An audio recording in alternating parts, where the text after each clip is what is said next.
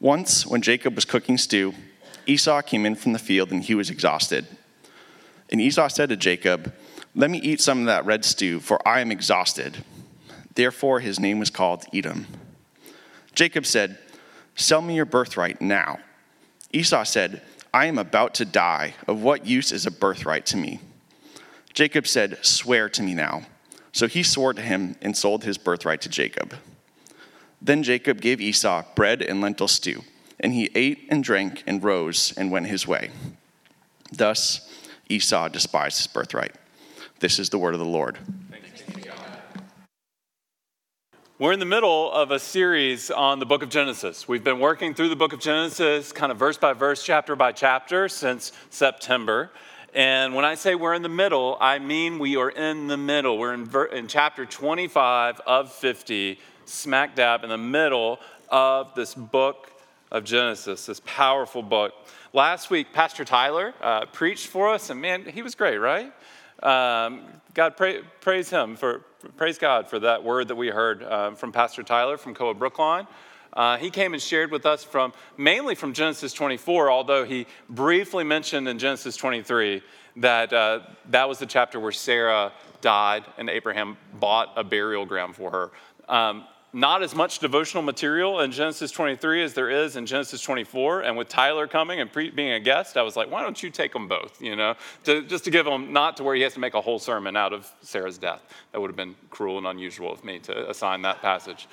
So I asked him to handle both of those. And so today we're handling Genesis 25. Now, we didn't read the first half of that chapter, and that might seem odd to some of you guys. But what happens in the first half of that chapter really has to do with a lot of things that we've already covered. But I would invite you to join us for the Q&A after the worship gathering today if you have questions about these things. So quick summary. Abraham died at the ripe young age of 175.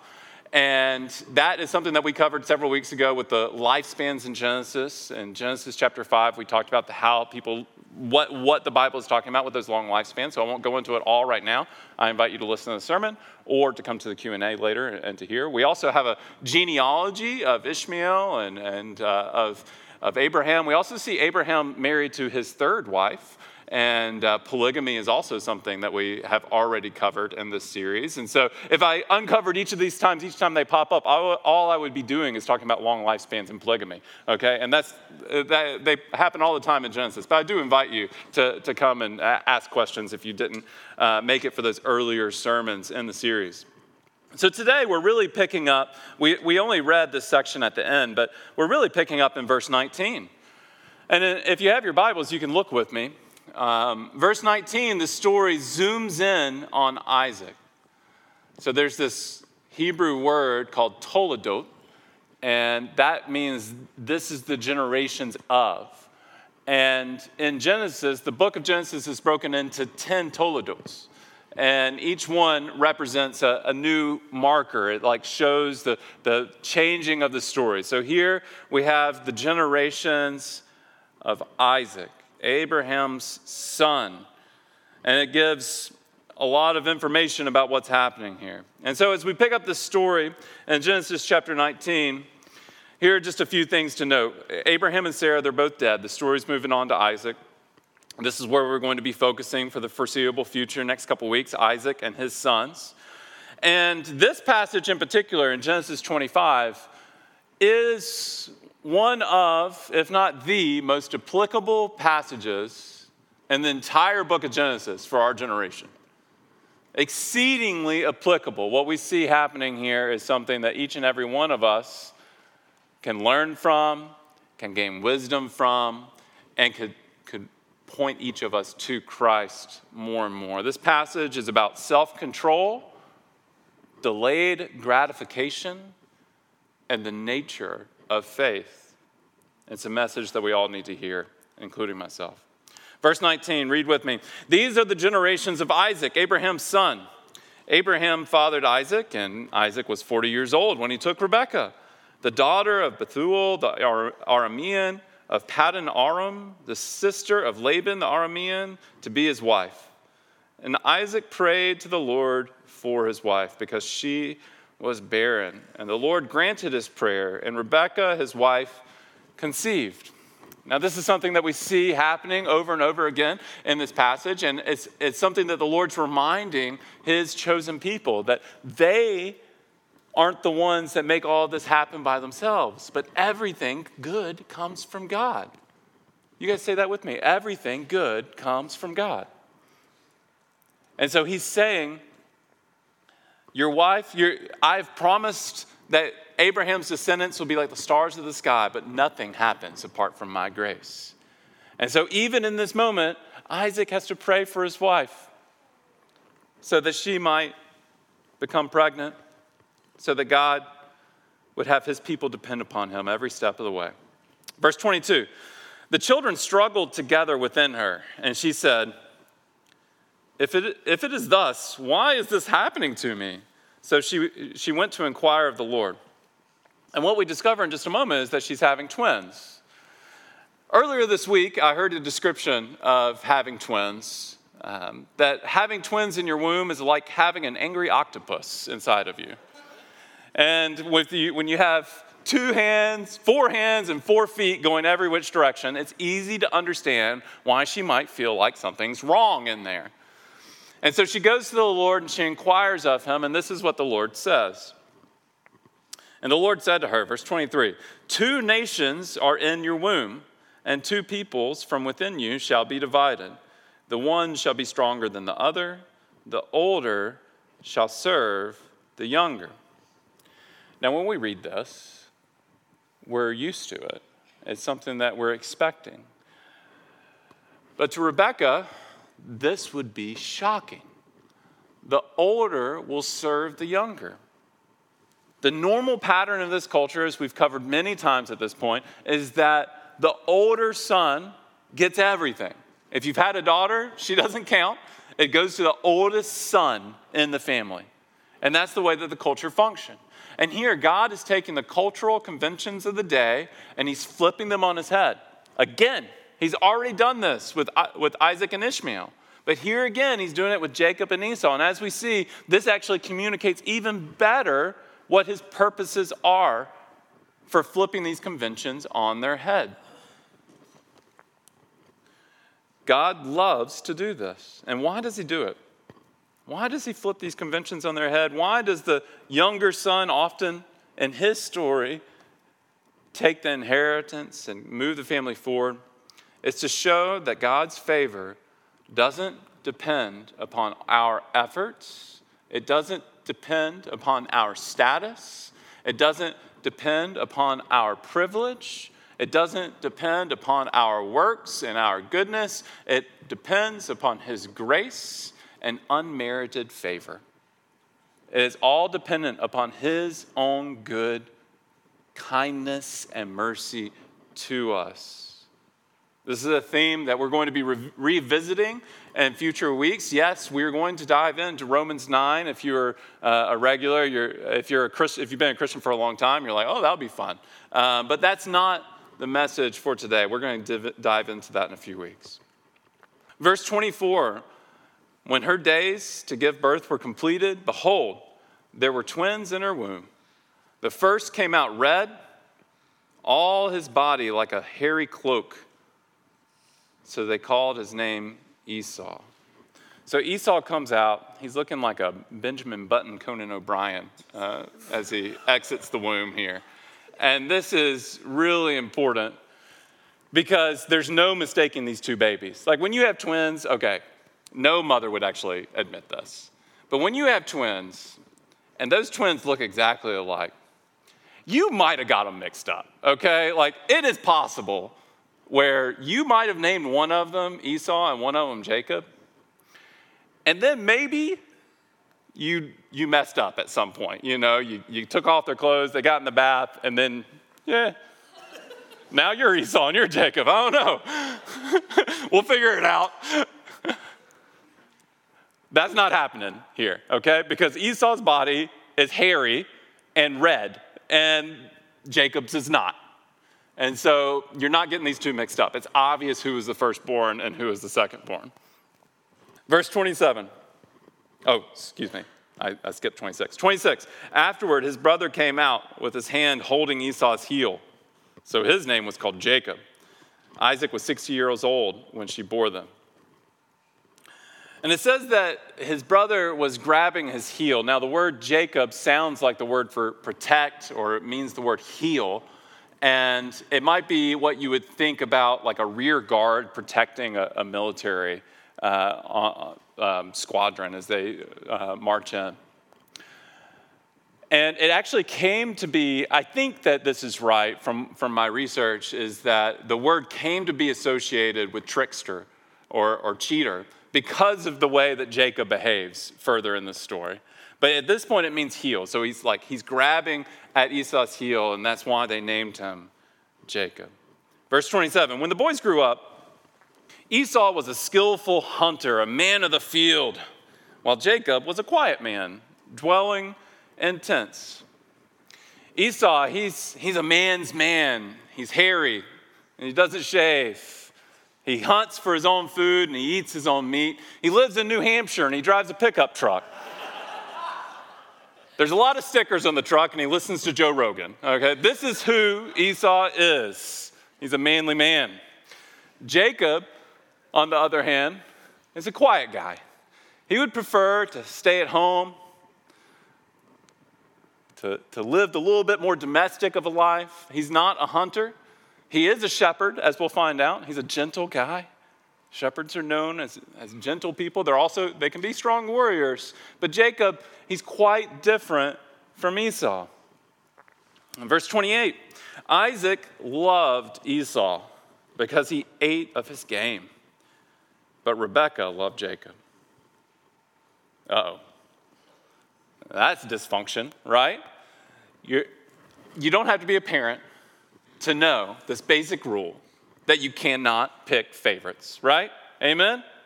You cannot pick favorites. And here we have Isaac picking his favorite, Rebekah is picking her favorite. This is destined for destruction. This is not going to go well when you have favorites like this. Now, it's even worse because it tells you why Esau was Isaac's favorite. And why was Esau Isaac's favorite? It's because Isaac liked to eat the meat. You see, Isaac, he was ruled by his belly. And Esau would go out and he would hunt and he would bring in exotic game for Isaac to enjoy. And so that's why Isaac liked Esau more than Jacob. This is more than Jacob. This is conditional love. This is a transactional relationship. This is not the way that parental love is supposed to be. And so oftentimes we're going to look at this theme next week, that sin of your parents, it can mess you up, but then we often repeat that same sin. Because Isaac was a man ruled by his belly, and so was Esau, a man ruled by his belly. Isaac's love is self-centered. Isaac loves Esau for what he can do for him. Verse 29, this is where we came to our scripture reading. Once when Jacob was cooking stew, Esau came in from the field, and he was exhausted. And Esau said to Jacob, I'm going to try not to do an accent here, okay? Let me eat some of that red stew, for I am exhausted. Therefore, his name it was called Edom. It's another word for red, okay? So Esau is just the red man. He's named it twice. Jacob said, sell me your birthright now. Esau said, I'm about to die. Of what use is a birthright to me? So Jacob said, swear to me now. So he swore to him and sold his birthright to Jacob. All right. Dysfunctional families make dysfunctional children, okay? There are no heroes in this story. This is a story where basically it's like, don't emulate anyone in this story. Don't be like anyone here. What do they do to get what they want? Esau is impulsive. He sees what he wants and he wants to take it at that moment. Jacob is manipulative. So he sees what he wants down the road and he puts together the perfect set of circumstances to get the thing that he wants. Jacob uses his brains to get what he wants. Esau uses his bronze to get what he wants. Jacob was willing to play the long game at the expense of his brother, and he used Esau's impulsiveness for his advantage. Esau was completely unwilling to delay his gratification. He saw something he wanted, and he wasn't able to deny himself, no matter the consequences. He went after it. Friends, how do you get what you want? That's the question for today. How do you get what you want? Are you an impulsive person? Do you see something and get it? Are you a conniving, manipulative person who will hatch a scheme to get what they want? Maybe not today, but down the road. After this story, we spent a lot of time with Jacob. Okay. Jacob is the chosen son. He's the younger. He's the one that the story's going to follow. We'll see Esau again, but we're spending a lot of time with Jacob after the story. And so today we're going to focus on Esau and the sin of Esau, but don't worry, we're going to hit you manipulators at another time, okay? Here's what I want you to see. Faith is all about delaying gratification. Faith and delaying gratification, they go hand in hand. True faith is always about deferring the immediate in favor of the eternal. True faith is about deferring the immediate in favor of the eternal.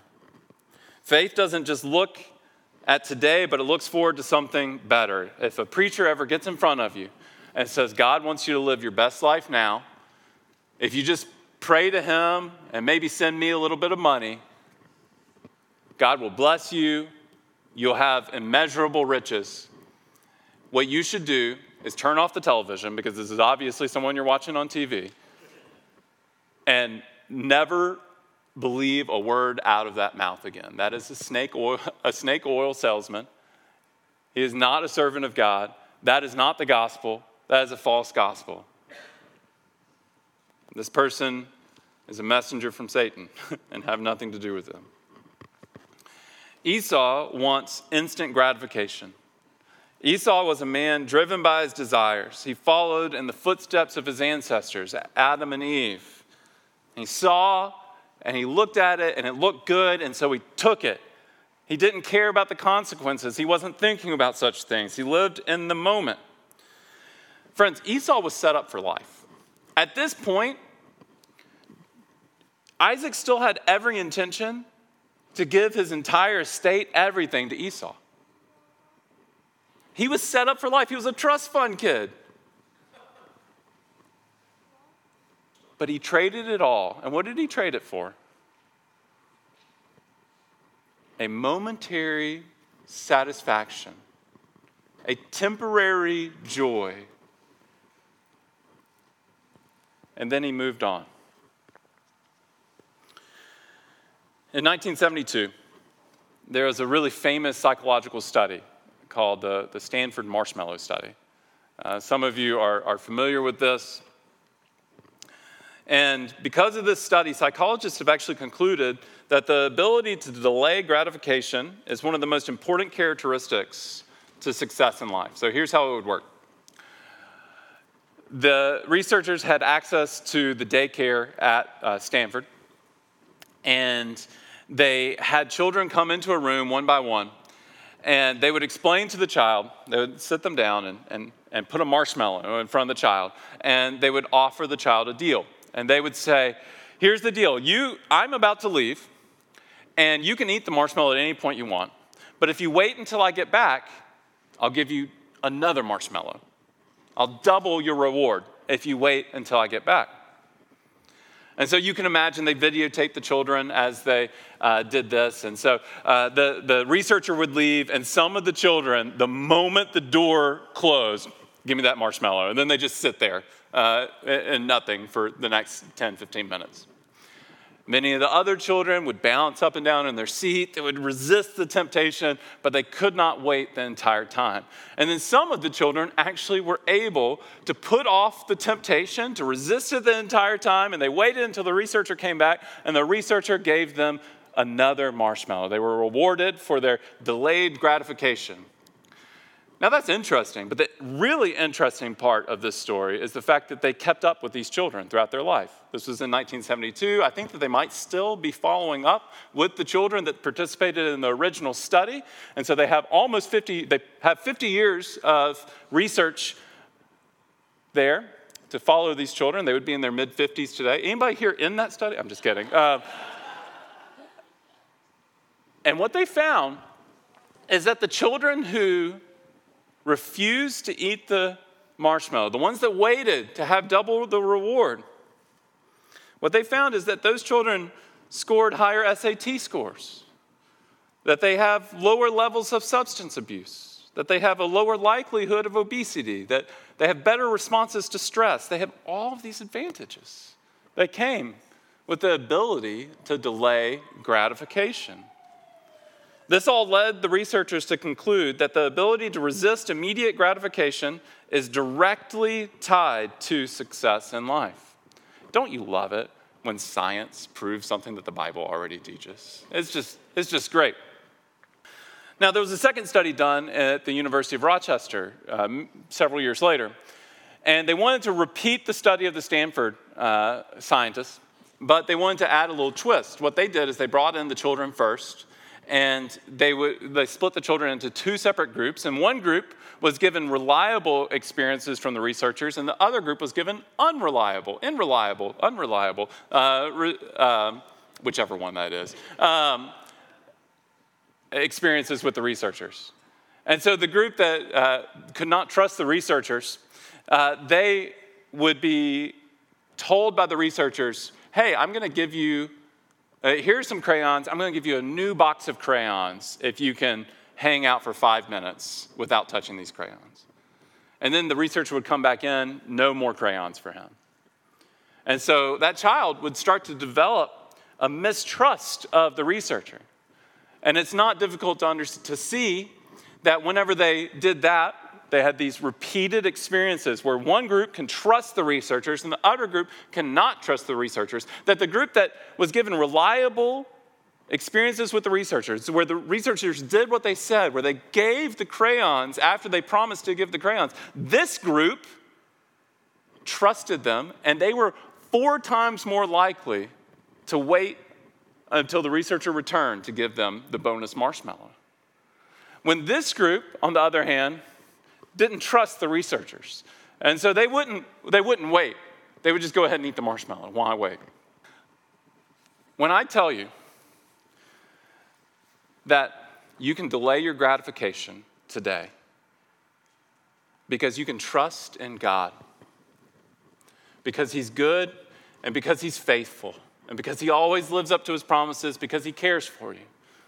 Many of you are like these kids with the bad researchers, the unreliable experiences. You say, why would you say that I can trust in Him? I did that before, it didn't work out for me. I don't trust in Him. He's proven Himself unfaithful. That's how many of us feel. But friends, here's the reality. If you knew all the things that God knows, you would always ask for all the things that He gives. He cares for you. He loves you. And every moment in your life has led to this moment that we are in right now. You are here for a reason. Now, I don't know what you've been going through. I don't know what experience you've had with the Lord. But there's a set of a million different circumstances that have led you to this exact moment, and you are here under the sound of my voice in this room, and the Lord has been faithful enough to get you here. And He will be faithful enough to move you to the next part of life. He is faithful. He is good. Church, still your soul for just a moment. The same God that directed your past is guiding your future. He cares. He cares. And he's brought you this far, and he'll take you the rest of the way. Verse 34. When Jacob gave Esau bread and lentil stew, look at that for a second. Esau came in. He said, "What's that rich, meaty, red stew that you're eating? I want some of that right now. Give it to me." And Jacob said, "Sell me your birthright." And Esau said, "I don't care about that. I just want that stew." And now, what does Jacob give him? It's not the rich, meaty stew. It's a bowl of lentil soup. That's not satisfying. I don't care how you feel about lentils. It's just not satisfying.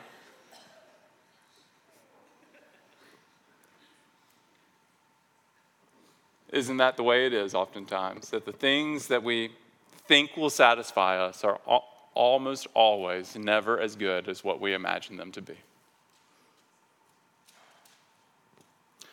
And then it says, and he ate and drank and rose and went his way. If that's not a description of disappointment, I don't know what is. His silence is eerie. He just eats, he drinks, he gets up, and he walks out. He doesn't say anything.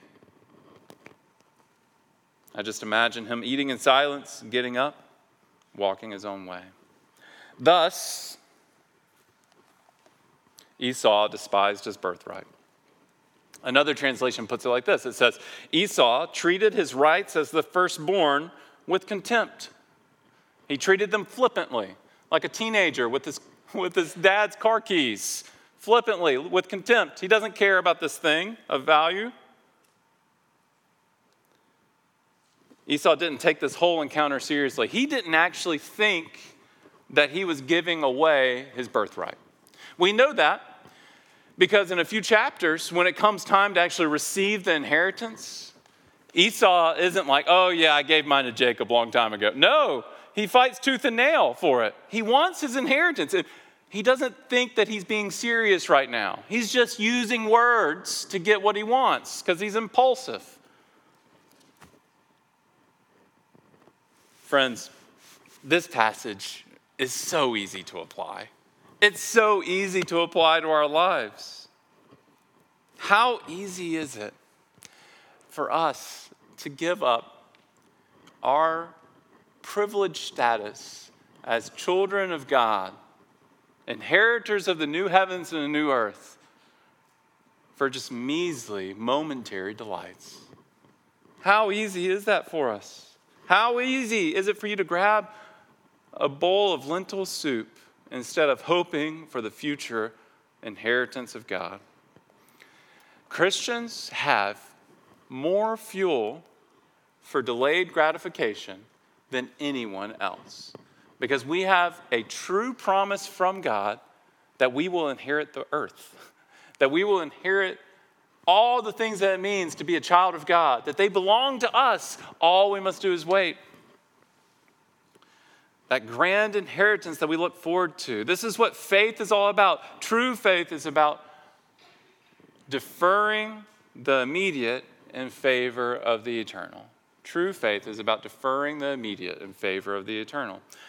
As we think about applying this and wrap things up, now I'm doing that in the classic preacher sense, and I still have like 2 pages of notes. Let's flip over to Titus chapter 2. Titus chapter 2.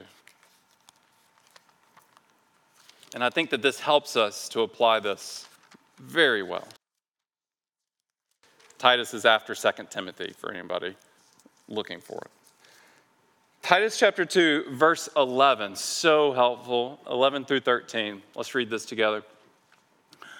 For the grace of God has appeared, bringing salvation for all people, training us to renounce ungodliness and worldly passions, and to live self-controlled, upright, and godly lives in the present age, waiting for our blessed hope, the appearing of the glory of God, our great God and Savior, Jesus Christ.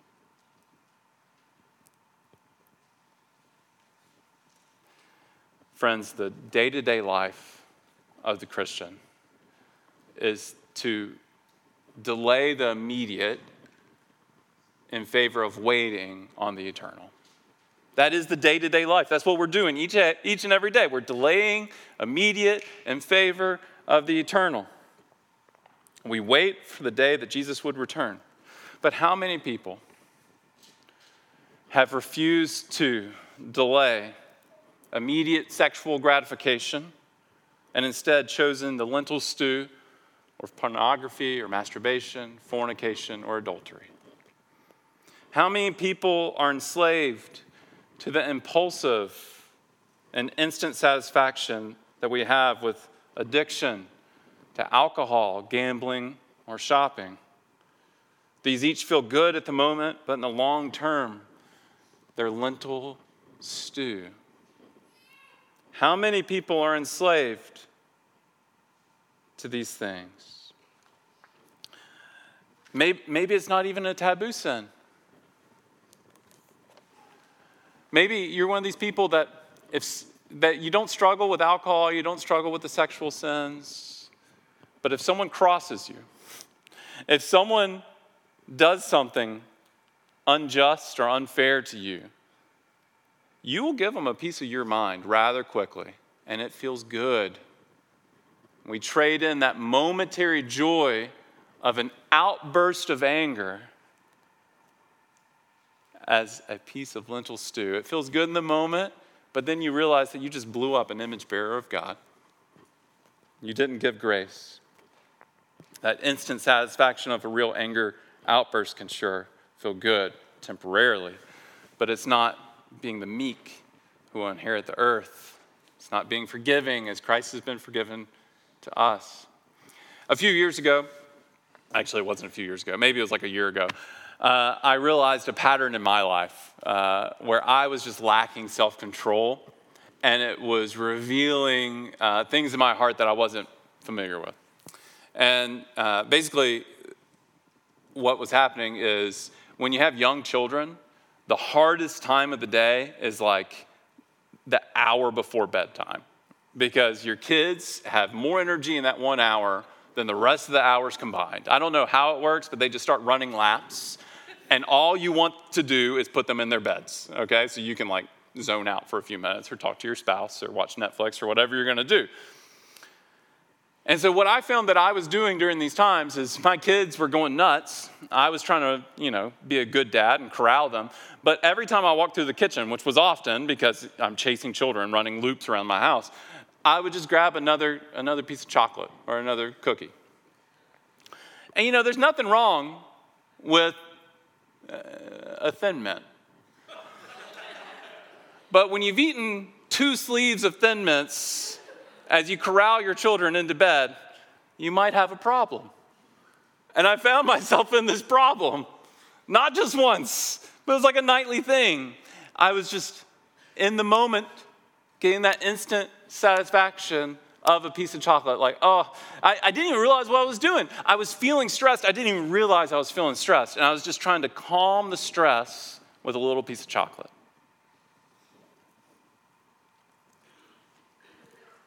I was just trying to calm it down. This impulsive eating thing, it's really acceptable in our culture. You might look at this and be like, that's not a big deal. But what is it that got Esau in trouble? But impulsive eating, okay? His belly became his God. There is a biblical word for it, and it's gluttony. And I was participating in it. I was lacking self-control. And you know what? My lack of self-control in that moment was bleeding into the other moments in life. So this passage tells us that we are being trained, that the grace of God has appeared. Let's look at it again. Verse 11. For the grace of God has appeared, bringing salvation for all people, training us to renounce ungodliness and worldly wisdom. Well, when you're training for something, you start with the easier task and you work yourself up, right? So if you're trying to teach someone how to do a pull-up, what are you going to do? They're going to learn by using a little bit of their legs first. Then they might put a band on the pull-up bar and then let that help them to get over the bar. Then they might jump and pull and do a negative or something like that. You do easier things to lead up to the more difficult thing. And friends, if I'm not training myself in all things, training myself in godliness, training myself even with something as simple as eating chocolate, now that I notice that I'm doing this thing that's distracting me from the moment, if I'm not training myself in these small things, being faithful in the small things, I am not going to be ready when the big temptation comes.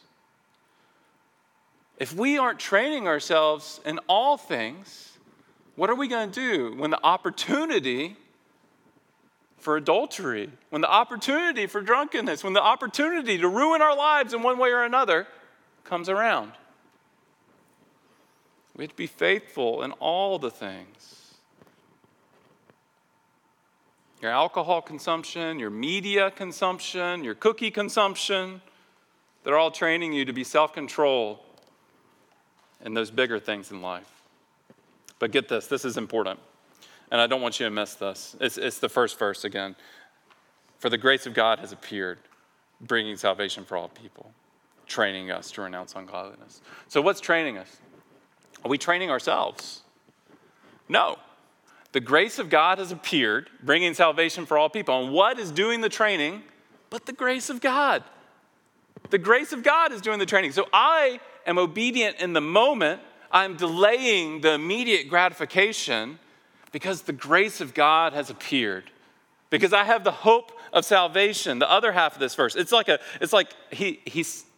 love the way he wrote it. He wrote, grace of God, salvation for all people. Do these things, renounce worldly passions, renounce ungodliness, live self-controlled lives. And then what does he do? He goes back and he says, waiting for our blessed hope, the appearing of the glory of our great God and Savior, Jesus Christ, who gave himself for us to redeem us from all lawlessness and to purify himself for a people for his own possession who are zealous for good works. Now, we don't earn that favor. He puts it in a grace sandwich. Actually, the sandwich would be like a law sandwich, and then grace is the bread, but you get what I'm saying.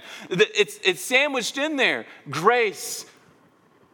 Let that motivate you to delay your gratification because he is kind to you and has given you all things, and you have a glorious inheritance coming. And so that empowers us to deny self, to pick up our cross, and to follow Jesus. We've all betrayed God. None of us would actually deserve the inheritance that we're longing for. And that's the point. It's not that you earn the inheritance. If it was up to you, you've already traded that thing in. You've already lost it. But through faith in Christ, we have the right of the firstborn. Through faith in Christ, Jesus, the firstborn of all creation, the only begotten Son of God, he had the ultimate birthright. Ultimate birthright. Lived with God through eternity past, yet he didn't treat his birthright flippantly. He didn't demand that his desires be satisfied. As Satan led him to the top of the mountain and said, I'll give you everything. All you have to do is bow the knee to me. Jesus said, be gone, Satan. I don't want everything if it means I'm bowing my knee to you.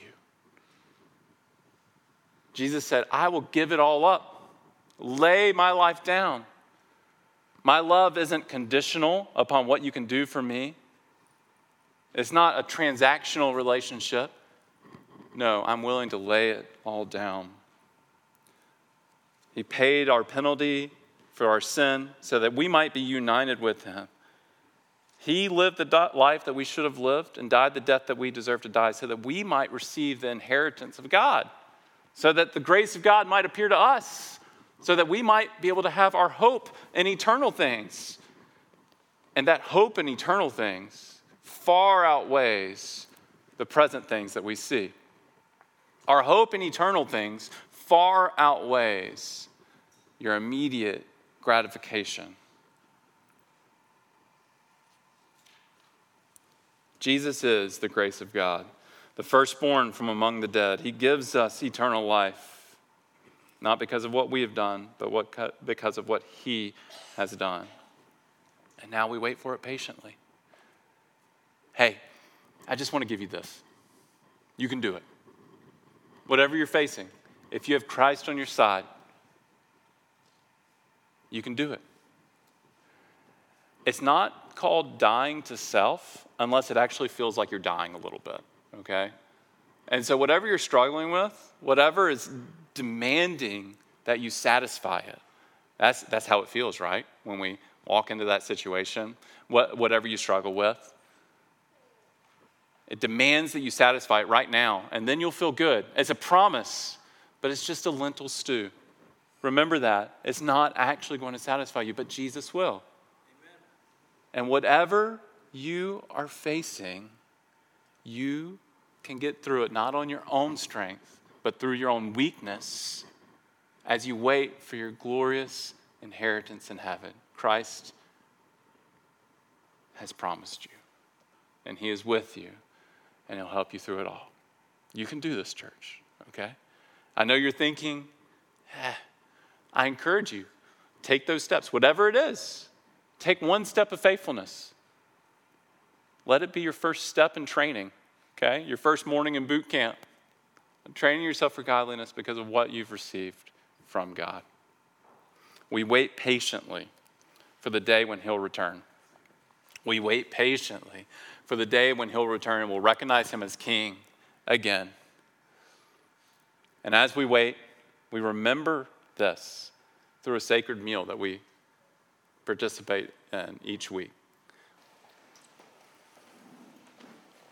Father, we pray that your grace would wow us this morning, that we would be reminded of the way that you have given us unmerited favor, the way that you've given us an eternal inheritance that far outweighs it all. And Father, may we be people that can delay immediate gratification, that can be trained in godliness, and that can delay the worldly desires and long for your coming kingdom and to seek to serve you and to help others the way that you have and to follow you and to die to ourselves because of what you've done for us as we wait for you to come again. And so, God, as we receive this meal, I pray that anyone under the weight of conviction will just give that over to you at this moment.